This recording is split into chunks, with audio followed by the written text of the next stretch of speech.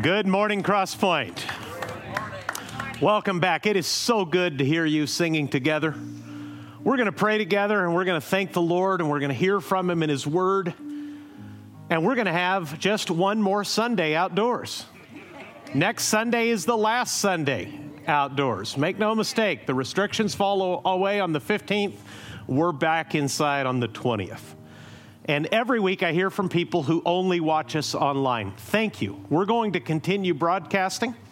Of course, it would be far better for you if you're far from here, if you have a local congregation where people you can actually be face-to-face with and sit in circles with. But we will be here for as long as the Lord allows us to be so, both online and in person. It would not be unusual if some of you, especially your children, felt some unease getting back to what we used to call normal life. Let me encourage you to return to normalcy in every area of your life, especially the life of your children, just as soon as you possibly can. Anxiety is through the roof. Alcohol addiction is through the roof. Substance abuse is through the roof. Many, many people across the world, not only in the United States, have coped with all of this suffering, all of this solitude in some really unhealthy ways. We've never been afraid. Not for a moment have we been afraid through all of this. We've put our trust as a congregation in the Lord. He's been very, very faithful. You've been amazingly patient. You've shown the character and the wisdom of Jesus as we've gone through this together. Let's get back to normal as quickly as possible. Let's do all of the things we used to do. Please don't use the pandemic going forward as a reason or an excuse to reshape your life in a way that God never intended life to be lived. I'm very concerned about that some people will extend. I'm not talking about any individual. It's just a sense that I get from conversations and questions people ask me. I'm very concerned, especially for younger people whose life is, frankly, because of their youth, has been dominated by the pandemic. Some very young kids, their only conscious memory of life, the way the pandemic forced it to be. Be calm. Be peaceful. Lead the way in your family. Lead the way wherever you have influence. Teach them to trust the Lord and keep moving forward so that eventually this will be a distant memory. We'll be able to look back and certainly regret some choices perhaps that we made, certainly regret all the losses we suffered, but we'll be able to look back. If we stay in step with Jesus, we'll be able to look back at all this and see how this was all used by God to shape us more carefully, more precisely into the image of His Son, which you probably know is the point of you still being here. God could glorify you in a moment. He could take you to heaven and perfect you in a moment. The reason you're still here is to grow in the likeness of His Son. So let's set aside anger. Let's set aside fear. Let's set aside impatience. You've been extraordinary in all of these areas. Let's get together this afternoon at 4:30 and eat burgers together as if that were the only thing that mattered in the whole wide world. And I'm told there's salads, and I'm told there's chicken as well, okay? You don't have to have a burger. Don't let TK Burger's name fool you. There's food for whatever your diet is. But let's get together, and let's get back together, and I'm telling you all of this, probably if you're here in person, you're the last person who needs to hear it. I'm asking you, I'm commissioning you, I'm pleading with you, get the stragglers back. Look around your circle and ask yourself who's missing, who used to be here, who might be depressed, who might be angry, who might be anxious, and draw them back with your friendship so that you can introduce them and remind them of the greatest friend they have, the Lord Jesus Christ. Let's pray together and we'll look at His Word. Jesus, thank you for the privilege I have to walk along with you, follow you with people like this. People all across the country, Lord, have banded together and supported and encouraged us as a congregation. Some have stayed faithful, stayed encouraging from out of state. Bless them. Encourage them. Encourage us and help us, Lord, hear your word very clearly this morning. Give me the grace to make it as clear as it should be so that we will go home with absolute confidence in what you are presently doing. In Jesus' name I pray. Amen.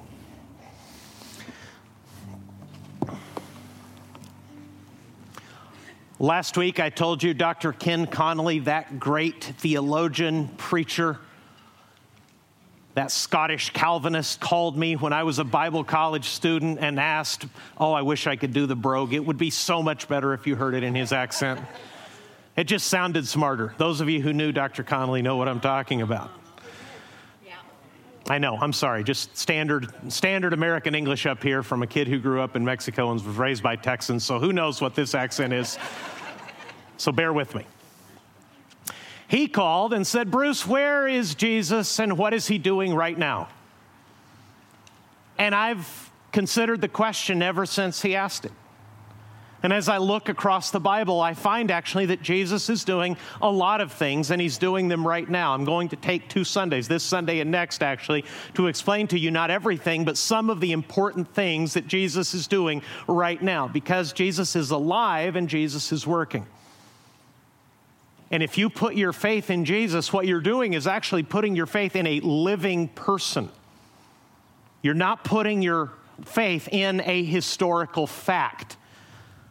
Though the life, death, and resurrection of Jesus are historical facts, and you can know facts and believe facts, you can't really truly and personally trust history. You can't trust events. You can only put your personal trust in having a living relationship with a person who is actually alive, and Jesus very much is. And the answer to Dr. Connolly's question, of course, is found in the resurrection of Jesus. The fact that Jesus rose from the dead, that Paul in 1 Corinthians 15 tells us, is the very foundation of our faith and the only reason we're not wasting our time this morning. If you haven't read it in a while, I would encourage you after church to read 1 Corinthians 15. It's one of the longer chapters in the New Testament. It is absolutely and literally foundational to the faith because Paul says, if Christ is not risen from the dead, you're still in our sins, we're a pack of liars, and we're all wasting our lives. Paul says if Jesus was killed by Romans on a cross, jeered to death, and in death by a mob gathered from around the world to mock him in his final hours on earth, if they took his body off the cross, laid it in a buried tomb, and if that was the end of him, if the corpse of Jesus decayed as every human corpse always has and ever will, if that was the end of Jesus, if the Roman guard posted outside his tomb to make sure that according to their understanding the body was not stolen, went home, a job well done, those soldiers wondering what in the world that was all about because it was pointless, if Jesus is still, what is left of him is still in a tomb somewhere in Israel, this is the biggest waste of time in human history. You've been singing songs about someone who died who cannot possibly hear you, care about you, or answer you. I've certainly wasted my life because I've given most of it to telling people about him. Someone who cannot help because the dead help no one. The dead help people only in life. And the answer to what Jesus is presently doing is answered in his resurrection.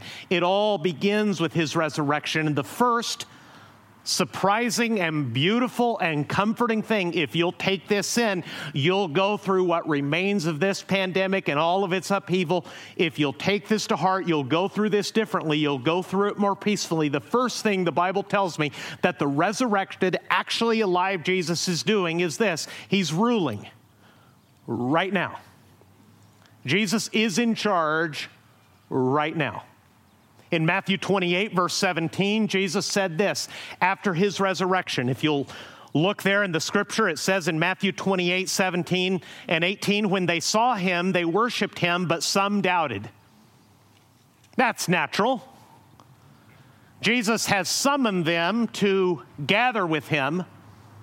What follows is what Bible students call the Great Commission. But when these disciples, after days of seeing Christ, see him once more, the Bible says very honestly, when they saw him there, they worshiped, but some did what? They doubted. Because these are first century people. They're not stupid people. A common objection to the resurrection of Jesus is that people who lived 2,000 years ago were just easily duped. They're gullible, dumb, ignorant people. May I suggest to you that human beings have always understood death, and probably people who lived in the first century understood it a little better than we do. They lived so much more closely to it. Understandably, when they saw Jesus there, they worshiped him as one who is proving with resurrected authority that everything he ever told them about being the Son of God is actually true. They worshiped him, but some doubted. I don't know, I can't prove it, but I would imagine that it is Matthew telling you about his own experience. Even as Matthew worshiped, he must have asked himself, if he's the one telling you, that there were doubts in some hearts. They perhaps were in his own. As he worshiped Jesus, he must have thought to himself, is this really happening? Have you ever been through an experience so strange that you wonder if it's actually real? 2 or 3 times I've been in situations so weird. I won't tell you about them, but that'd be a whole other thing. I could write a book, actually, of situations so unusual, so beyond the norm of human experience that I actually went into what I recognize as the beginning stages of shock, wondering if this was really happening or if I perhaps were still in my bed asleep and dreaming all this. That's a very natural reaction to the risen Christ. Worship mingled with doubt. But Jesus said this, all authority in heaven and on earth has been given to me. The resurrection of Jesus proves, validates, confirms, seals, completes his work as the Son of God, the God who became a man on earth, and now he enjoys all authority everywhere. Peter understood this. A few dozen days later, on Pentecost, Peter preached and said, this Jesus God raised up, and of that we are all witnesses. Peter is speaking to the same crowd that was a participant and a spectator to the death of Jesus. And he's announcing to them in real time, in their lifetime, that the death they witnessed just weeks earlier was not the end of Jesus. That same Jesus, that Yeshua, that boy born in Bethlehem in mysterious circumstances, raised in the no-account town of Nazareth, whose father was a carpenter and a mason, that same Jesus, the one some of you loved and the one some of you hated, God raised him up, and we are witnesses of it. A few verses later in Acts 2:36, Peter says this, God has made him both Lord and Christ, this Jesus whom you crucified. Now take that in. If you were among those who consented to the death of Jesus, take that sentence in. Imagine yourself in the crowd. You have believed the Pharisees. You have come to believe that Jesus is a blasphemous hoax. You've heard rabbis and important men and experts in the law of Moses week after week in the synagogue denounce Jesus.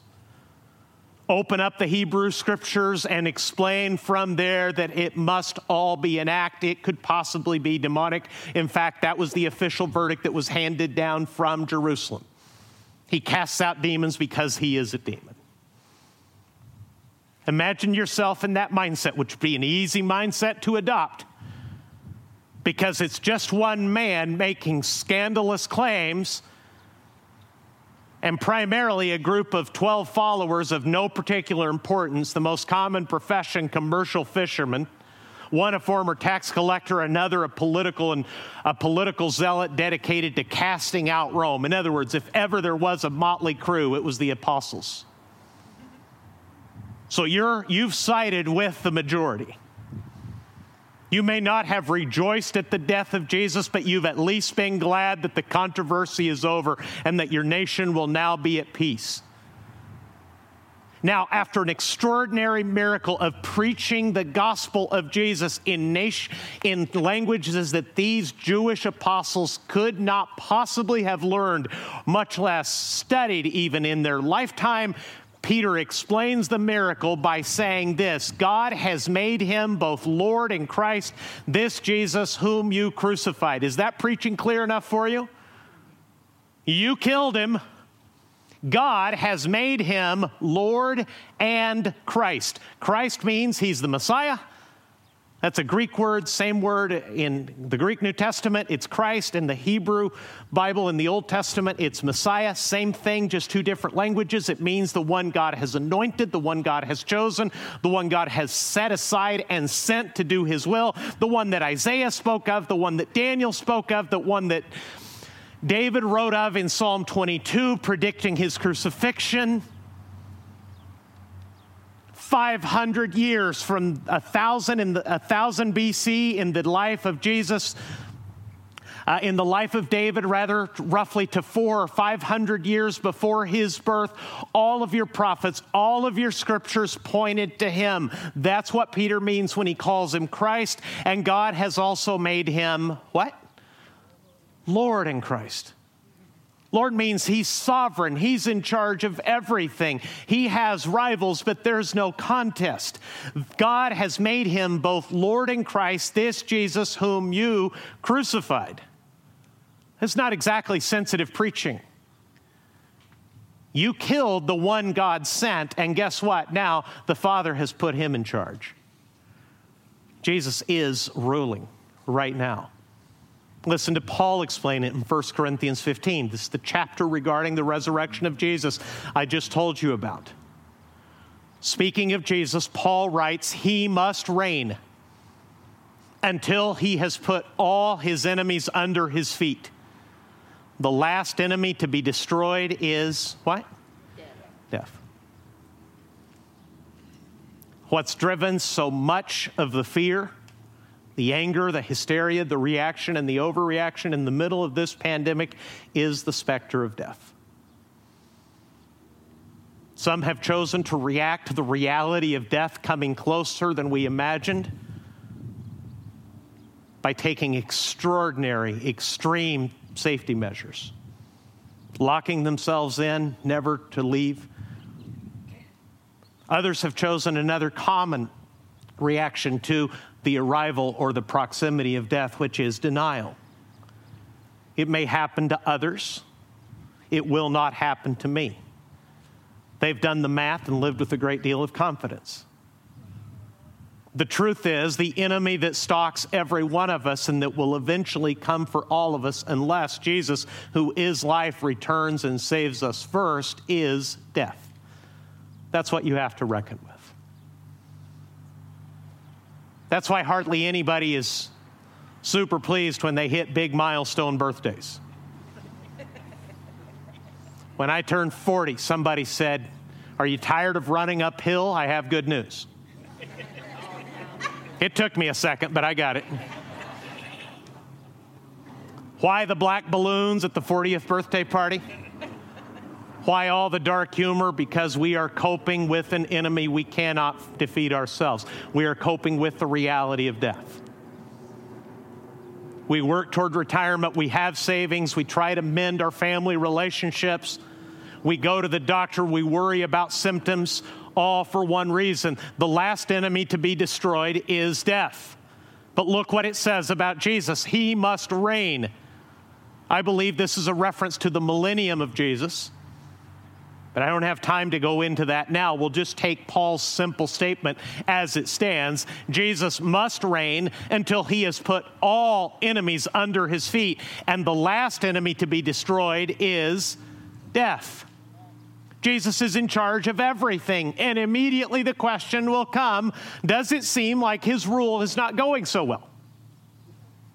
If Jesus is ruling, would you like to speak to the manager? Have you ever wanted to be God for a minute? Let me put it to you in other terms. Have you wanted unlimited authority for a minute? Haven't you thought that the world would be a whole lot better if you could have your way for about 60 seconds with certain people in certain situations? If Jesus is ruling, if Jesus says all authority has been given to me, If the mob killed Jesus, but God raised him from the dead and made him both Lord and Christ, if Christ must reign until every enemy is destroyed and the last enemy is destroyed, which is death, why are we in the mess that we're in? Why doesn't he step in and do something? For the second time this morning, in the brief hours I've been up,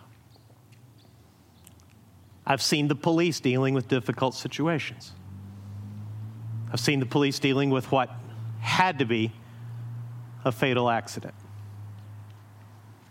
I even got yelled at a little bit, being a little too close to the police line as I passed by. I understood that. They had better plans for their morning and they had to see death up close. I understand. Why cancer? Why a pandemic? Why cruelty? Why evil? Why doesn't he just, if he's actually in charge, why doesn't he do something? Whether it's evil on a global scale, the kind that makes the news, makes you stay away from the news, lest it heighten your anxiety and deepen your depression, or just the everyday difficulties of dealing with family members and friends and unreasonable bosses and teachers, bullies on the playground. Why is life so hard if Jesus is actually in charge of it? It's a question you need to grapple with. And there's a very simple and biblical answer. The same Peter who preached at Pentecost and told the crowd who days earlier had consented to the death of Jesus and helped put him to death and said, I have good news. It's actually good news. You should be embarrassed and you should repent. And they did, by the way, if you know the story. They were cut to the heart, the book of Acts reports, and they said, what shall we do? And Peter gave them the answer, be saved. You killed him, but he died for your sins. Trust him now, and he will be quick to forgive you. He will be quick to wash away your sins and give you every promise from God. That same Peter, facing his own martyrdom, because Jesus told Peter, just before Jesus ascended to the Father, that the next time Peter was in the crucible, Peter, who had denied Jesus, would be faithful to him. And he told him, Peter, the next time they come for you, they will actually stretch you out and lay you on a cross. You can read about it in the last chapter of John's Gospel. Peter was restored to gospel ministry. Jesus extended grace to him, probed Peter's love for him, and said, Peter, do this. Feed my sheep. If you love me, feed my people. If you love me, tell them the truth about me for the rest of your life, which will come because the next time you won't be a coward. The next time you won't run. The next time you will actually die for me. And in his last letter, Peter, knowing all this, knowing that his own death is just ahead, that there will be actual real persecution, and this time he will not escape, he answers the question in his last letter in 2 Peter chapter 3. Peter answers the skeptics who say, where is the Lord's coming? You're always telling us that Jesus is going to return, but the things are today the way they've ever and always been. Nothing has changed. He's not really coming. He's not alive. He's not in charge. It's all made up. Here's Peter's answer. If you have it in your notes, I'd love you to read it with me. 2 Peter chapter 3, verse 9. Would you read that with me, please? Peter explains. The Lord is not slow to fulfill his promise, as some count slowness, but is patient toward you, not wishing that any should perish, but that all should reach repentance. The Lord is not delayed, and the Lord will not be denied. He has promised to return and to make everything right. Some people count his absence as slowness, but it's not slowness. Peter says what's really going on is the living and ruling Jesus is being patient toward you. He's patient toward you because he does not wish that any should perish. What he wants instead is that all should reach repentance. This is why he told us in Matthew 28, verse 19, go therefore and make disciples of all nations. There's no doubt and there's no delay. The only thing Jesus is waiting for is for more people to be saved. He has unquestioned authority. Those who actually know his authority, those who are in glory with him, know the full extent of his reign. We do not. We sometimes doubt it. Here's how I know. You put yourself in charge over Jesus all the time. Don't you? I've said it before, but here's the dumbest bumper sticker in the history of bumper stickers. God is my co-pilot.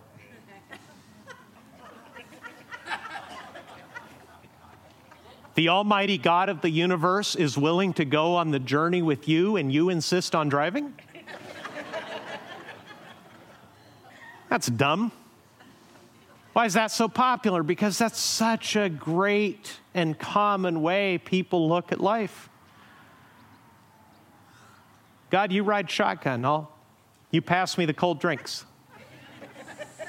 I know the way. If I feel like I'm lost and I need a little reassurance, I'll ask you for directions, but I'll be in charge. Please understand, Jesus is alive to rule. The extent of his authority, the reality of his reign is total. He is not exercising all the authority that he could and the authority that he someday will, because if he were to exercise all of his authority at this moment, at that very moment, if Jesus 5 minutes from now said, in a great show of humor, I'm going to time my return and my actual total rule with the Sunday that Jesus spoke of my second coming, if we were gifted, if we were blessed to have that coincidence that we spoke of the Lord's return and it actually happened 5 minutes from now, at that moment, everyone would be accountable to him. There would be no second chances. All would answer to Jesus. Everyone will answer to Jesus, but there are countless thousands this morning, doubtless, that are running their own lives that in the next few days will turn to Christ. As many of you did. You remember what it was like when you didn't know Jesus? Do you remember what you were like? Do you remember the light coming on? Do you remember your heart and your mind turning away from sin, turning away from yourself, and asking him to save you and give you mercy? Do you remember that transformation? According to 2 Peter chapter 3, verse 9, that's what Jesus desires for everyone. Because the moment he decides to exercise his full sovereign authority, no more chances. This really shouldn't surprise us. Wise, powerful human beings act like this every day. The parent, the school principal, the police officer, they know what kind of authority they have. They know what they could do. In wisdom, often by love and patience, they restrain and they do less than they could because they desire the ultimate good of the person they're dealing with. The Lord knows best. He knows the time of his return. He grants you life. He grants you opportunities. He extends you health. He gives you money. He invites you into his local church. He bids you to live in his kingdom for kingdom purposes and to stop putting material things ahead of him and ahead of his purposes only because he's patient. He's already in charge. He will begin acting like he is completely in charge when he chooses to do so. There's no doubt, there's no delay. Jesus only waits for more people to be saved. Your friends, your family, your coworkers, your little sphere of influence, wherever you have people who do not know Christ, his return is apparently delayed. It's not delayed at all. He is only waiting in patience so that they could be saved. Here's the second thing Jesus is doing that I'll explain to you this morning. Jesus is ruling, and on a very personal level, Jesus is giving you life. That's what Jesus is doing. The one who took his life back from the dead as promised is giving you life. Colossians chapter 3, please. should be on your notes, but if you're watching online and you don't have all the scripture, Colossians chapter 3, verse 1. If you're a Christian, hear this as for yourself. Okay? And it's all tied back to the resurrection. Watch. If then you have been raised with Christ. Christian, have you been? Were you given eternal life? You were given eternal life by the death and the resurrection of Jesus. If then you have been raised with Christ, seek the things that are above, where Christ is seated at the right hand of God. There's an example of his authority right there. He's enthroned. Set your mind on things that are above, not on things that are on earth. Is that verse hard or easy to obey? Do you know what kind of fear? Do you know what kind of anger? Do you know what kind of hysteria has gripped many American Christians since the pandemic began? Left and right, it's pushed us in every direction. It's made all of us, including me, act in ways that we didn't know we were capable of. Why is that? Because the tyranny of things happening on earth is so loud, so urgent. Paul's instructions, set your mind on things that are above, not on things that are on earth, for you have died, and your life is hidden with Christ in God. You're dead to sin. Your old life buried with Christ. You're a new creation in Christ. That's what he means. Verse 4, very important. When Christ, who is your life, appears, then you also will appear with him in glory. When the Lord who is life, when the Lord who gives life, when the Lord who is your life appears, then you will appear with him in glory. I want you to focus on the first phrase in Colossians chapter 3, verse 4. It says, when Christ who, what? Is your life. It's not only that Jesus gives life. He does. The Bible says that.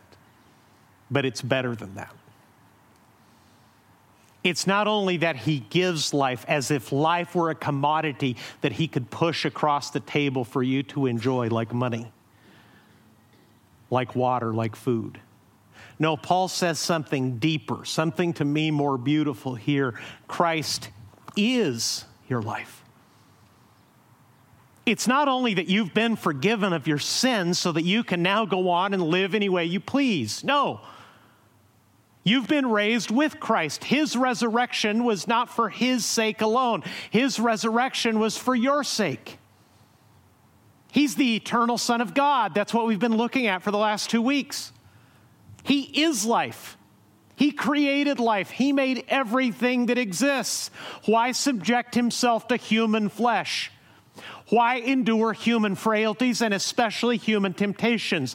Why face every temptation that human beings can be felled by and conquer it? That's all for your sake. He had no need of that.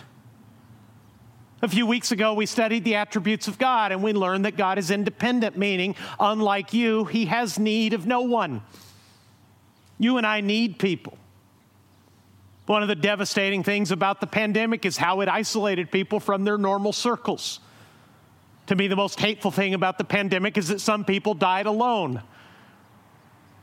It's inhumane. It's brutal. We're not made for that. God is. God is life.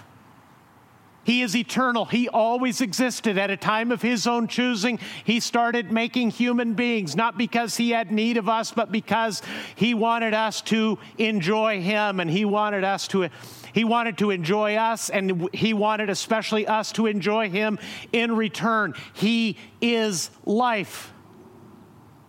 Why did he do all this? He did all this to give you the greatest gift of all, to give you the gift of himself. So when you come to Jesus, you're not just given life as if it were something that could be put in your bag and walked away with. No, you receive Christ himself. You take Jesus as life. Listen to Jesus explain it, John 15, verse 5. I am the vine. You are the branches. That word picture doesn't make sense in 21st century people. Jesus says, I have life in me. You're extensions of that life. We're surrounded by trees. I won't miss much about being outdoors. I will miss the trees. You cut a branch off any one of these trees and drop it in the parking lot, it'll be dead in a few hours. Every branch severed from the root, every branch severed from the tree will die. That's Jesus' point. He's likely walking through vineyards as he says this. So he takes from his day and from his time something very familiar to the disciples and says, listen, here's the relationship we have. I'm the vine, you're the branches. Whoever abides in me and I in him, he it is that bears much fruit. For apart from me, you can do what? Nothing. You believe that? I often don't. At least my actions show that I don't actually believe that, because my apparent practical belief way too often seems to be, without Jesus, I can at least get started. And we're back to God as my co-pilot nonsense. I'll get started and I'll call him in when it gets hard. Or I'll make plans and I'll ask for his blessing right before I get started doing them. You ever do that? Lord, I've decided, please bless me. If I may, just for a moment, you'd be surprised what people ask me, a Christian pastor, to bless. And they have the lack of awareness sometimes to tell me directly what sinful, wicked thing they've decided and literally ask for me to pray about it. No. Pray that you stop. I'm not making this up, and I'm not talking about anybody who's presently here. I'm reflecting on many things that have happened over many years in several different places, including wicked, shameful sin. This is what I've decided. Would you please pray for that? That's a symptom, an advanced symptom of my own foolishness to think that Jesus isn't serious when he says, apart from me, you can do nothing. Why is that? Because he's not just empowering you. The Son of God actually is your life. That has endless and practical applications. Years ago, I complained to a mentor in seminary that I was sleep deprived, always stressed, starting to get TMJ from gritting my teeth together all the time because I felt so under pressure. He listened to all of that childish complaining and said, Bruce, you have everything that you have time to do everything Jesus wants you to do. You just don't have any time to waste. I didn't want to have coffee with him much after that. That's true. If Jesus wants me to do it, Jesus, who's not a bad time manager, who's actually in charge of everything, he will certainly allot me the ability and the time to do the things he actually wants me to do. If I'm stressed, falling behind, and failing, that can only mean I've wasted time he's given, or I'm involved in things that he's not concerned about.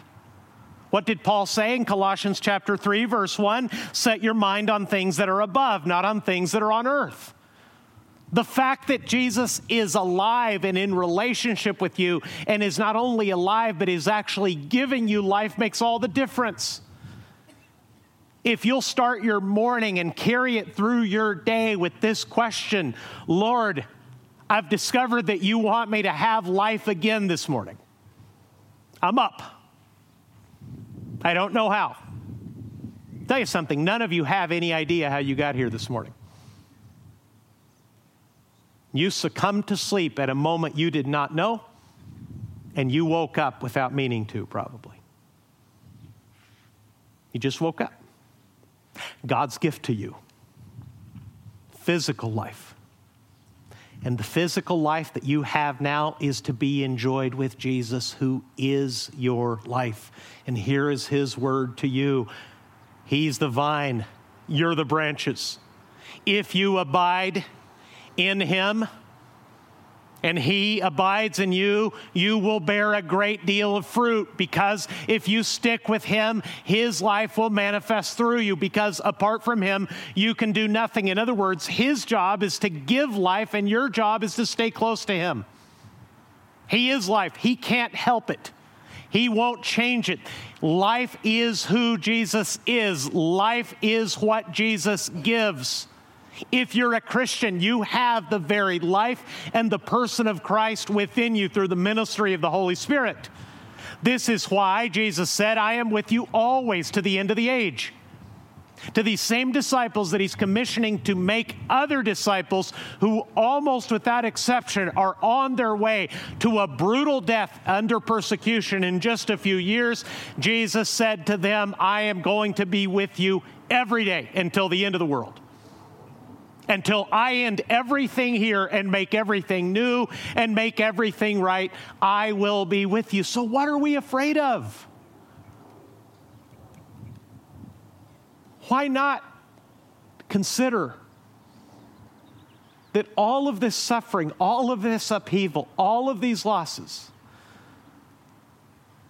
are in the hands of a strong, beautiful, faithful, loving, wise Lord who designs them all to make you more like him and to bring other people to him? What if instead of all the suffering and all the loss, I'm not minimizing it, I'm not denying it, it's been brutal. I've told friends personally, I feel like I'm on a little island watching a storm rage around me, but I know for some of you, it has cost you things that you will not recover until you get to heaven. And I'm terribly sorry for that. I'm not minimizing it.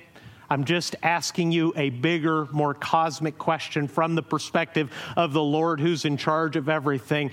What if we saw everything, including this pandemic and all that it has forced us to deal with, as opportunities to fully embrace the life of Christ, to seek kingdom values, to represent him well, and to make other disciples in his name? That would make all the difference in the world. What has kept me steady and solid as I've been, because just like you, I've had my moments, is a reminder that I am the Lord's. This is his church. You're not my people, you're his people. If you're one of those who comes to church every week, but you have not yet given yourself to Christ, you're the reason he's waiting. Love you as much or more than anybody because we so want you to trust Christ and be saved. But he's promised not only to raise himself from the dead and take his life back as promised, he's promised to give me life and to give you life and to be our life and to be with us always, all the way to the end of the age. What am I trying to tell you? The King who rules died so that you could have his life and so that you could proclaim it to others. That's what Crosspoint needs to be about. That's what we've tried to be about. That's what our focus needs to be going forward. What will our congregation, what will American life look like post-pandemic? Nobody has any idea. We're starting to get contours and shapes of it, but we don't really have any idea. Remember when we said it'll be a couple weeks? Ha-ha. Entire industries have flourished, others have disappeared. Ways of living have changed probably forever. It's an open question whether we can have a hamburger and have lumber these days. Who knows what else may happen? Does it matter? Of course it matters. We have to live with it. But listen, the King died. The King and the Creator died for his subjects, actually died for his enemies to make them into family members. The King who was rejected and denied and cursed in death took his life back to turn his enemies into his friends, into his sons and daughters, and he is your life. You haven't merely signed a creed. You do not merely have a Christian confession that you sign that you can contrast with everything that everybody else trusts. No, you have more than a creed. You have Christ. You have a Savior. You have someone who promised to go with you every day until the end of the age, who told you that he is your life, who gave you a good purpose and told you that without him you can do nothing. But guess what? With Christ you can do All things. Everything he wants you to do, you can do because he rules and because he is your life. So let's get on it. Whatever you've been putting off because of the pandemic, stop. That excuse, at least in California, ends on June 15th. All the people you've been putting off, yeah, we'll see you when this is over. It's time to see them. All the good projects, all the changes you meant to make, it's time to make them. The mission has never changed. Indoors or outdoors, the mission has always been the same.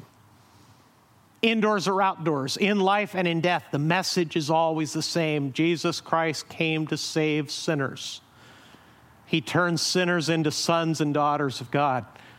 He gives them life so that they will enjoy his eternal life forever. So if you've been putting off Jesus, stop.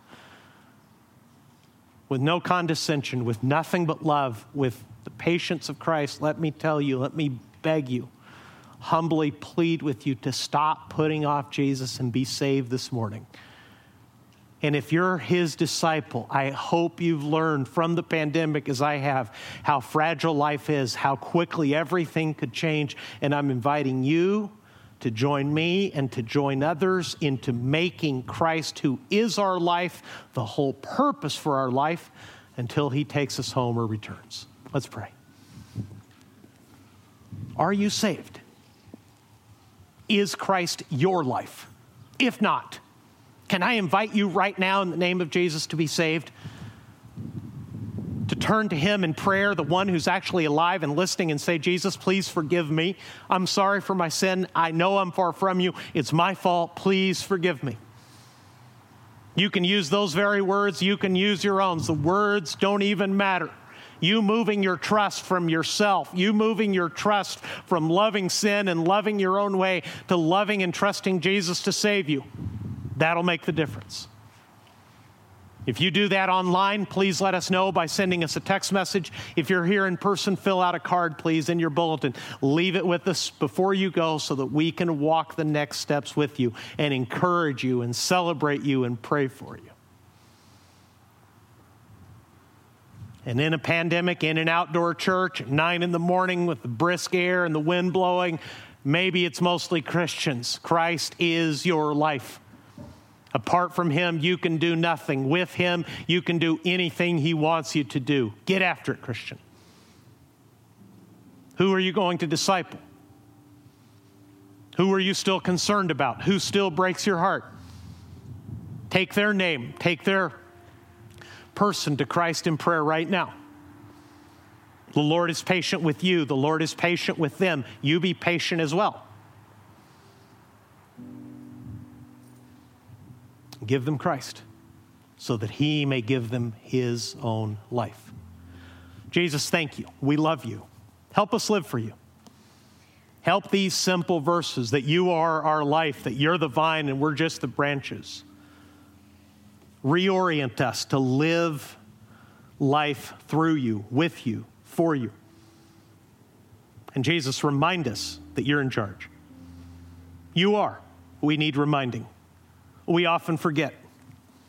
We get confused and get fearful of human authorities. We establish ourselves as the maximum authority, all because we momentarily forget that you rule. Thank you for welcoming us under your rule. Thank you for placing us in your family. Give us the grace to live for you, I pray. And Crosspoint said, amen. God bless you, folks. Love you. Listen, every week I have really great, substantial, I think, life-changing conversations with some of you who catch something from the Word of God and want to know what to do about it next. I welcome those conversations. Send me a text, send me an email, catch me over there at the hello table.